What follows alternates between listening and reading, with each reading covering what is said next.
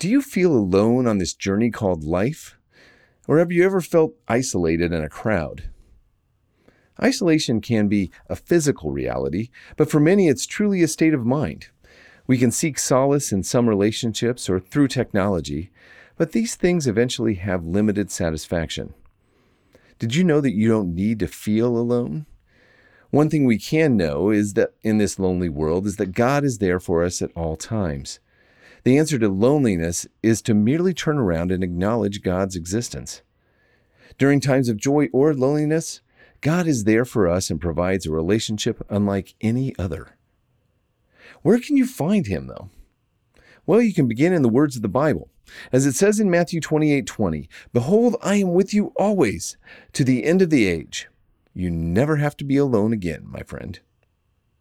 This is Russ Matthews with God in 60 Seconds. Connect with us at Third Space if you're feeling lonely today. Merely go to thirdspace.org.au.